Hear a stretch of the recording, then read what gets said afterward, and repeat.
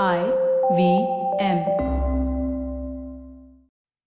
You are listening to The Signal Daily.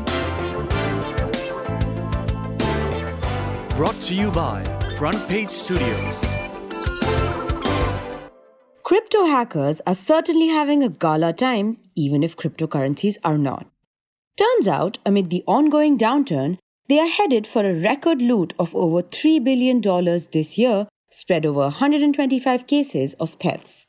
With 4 heists over the past couple of weeks, you can say October was quite a busy month for hackers, with at least $718 million being stolen just this month alone. And the most recent victim of crypto hacking is Mango Markets, a decentralized finance trading platform on the Solana blockchain. Just 2 days back, on October 11th, a hacker stole $117 million by manipulating the price of the native MNGO token. Crypto exchange Binance is another recent victim. In their case, hackers withdrew 2 million BNB tokens from a cross-chain bridge in the first week of October, the impact of which was estimated to be about $570 million. About $100 million of that wasn't even recovered, while the rest was frozen, Binance said. I mean, wow. We're only midway through October, and those are quite expensive heists. But blockchain specialist Chainalysis Inc. has estimated that at this rate, the crypto pillage from 2022 will likely surpass 2021. Yet, hacking incidents are commonplace now. I mean, just look at the figure. We've had 125 hacks this year. Back in 2019, most hacks targeted centralized exchanges, but as per Chainalysis, a vast majority of the recent targets are decentralized finance or DeFi protocols. For the layman ears, DeFi basically uses blockchain applications that eliminate intermediaries from financial services like loans, savings, or mortgages. The rewards are high, but so are the risks, since DeFi is decentralized and transparent, and that makes it susceptible to hacking as the apps are open source.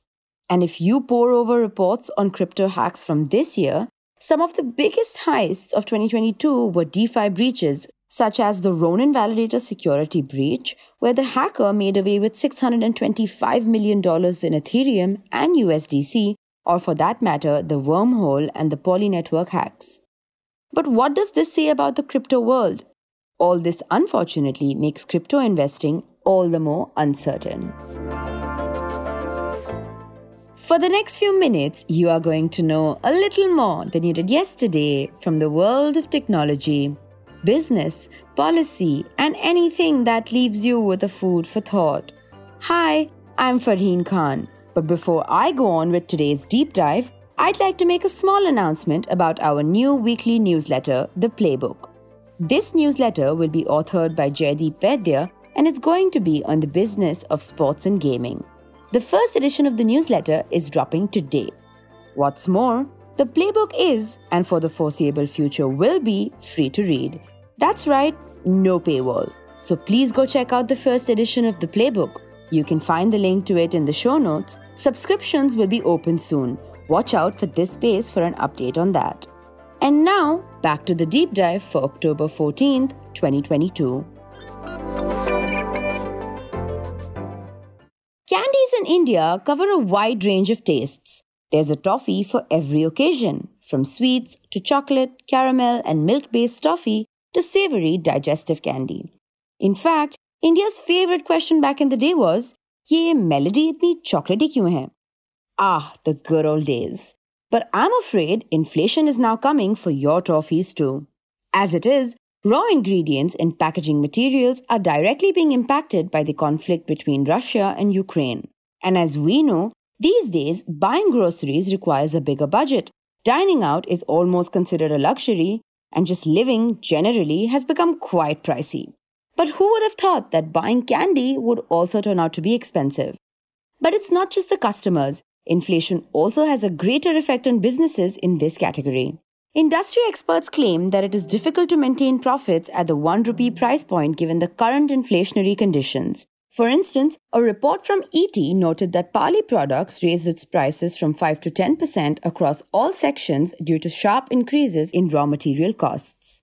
The parent company of Chupa Chups, Mentos, Centre Fresh, Centre Fruit, Just Jelly and Alpenliebe, Perfetti Van Mill India or PVMI, says that it is trying to combat inflation by quote-unquote value engineering and productivity initiatives to optimize costs and exploring pricing opportunities. Sadly, toffee manufacturers are also dealing with other problems besides inflation. One of the biggest obstacles is reportedly OTT. Television channels have been struggling due to the increase in OTT screen time, and looks like it's time even confectionery makers need to adapt to the new normal, apart from content creators and actors. The Economic Times report suggests since TV commercials no longer effectively engage with consumers, there has been an increase in the cost of buyer outreach. For instance, PVMI increased its digital media spending from 2020 to 2022 by 20%. Because fewer people are watching TV these days and prefer online streaming, companies are now forced to increase their media budgets. Apart from OTT and inflation, the quick adoption of digital payments too seems to be hurting the confectionery industry in India. Do you recall the last time you made a purchase at a kirana store and the cashier gave you some toffees or gum instead of change? But times have changed. Many candy companies suffered, particularly when kirana store sales fell as a result of digital payment options. Nowadays, even street vendors use QR codes, and that's not exactly helping. Before the arrival of online payments, kirana owners or street vendors would give their customers a 50 paise or 1 rupee candy in place of loose change. However, now customers can pay the exact amount with UPI and don't have to deal with small change. The widespread acceptance of digital payments has constrained the push from retailers' side. However, it has also brought some benefits to the sector. And how's that? Well, now a customer can pick up 5 or more pieces of candies without having to worry about the change thanks to digital payments. Besides, to stay relevant, candy producers are also shifting towards e-commerce. According to PVMI's managing director E.T., the company has introduced products at Rs 75, Rs 100 and Rs 200 price ranges, including bulk candy packs. This strategy especially helps their online store. The decline in purchasing towards the pandemic was another dramatic change in the sector. In addition, people even started eating healthier, which meant cutting down on candies.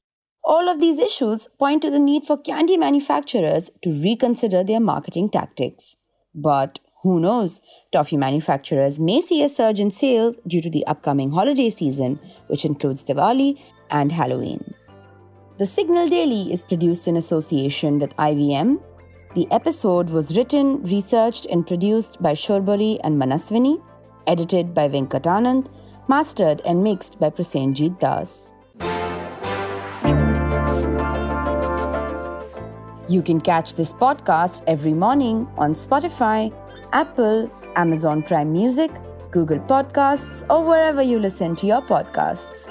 We are thesignal.co on Instagram, LinkedIn, and Twitter.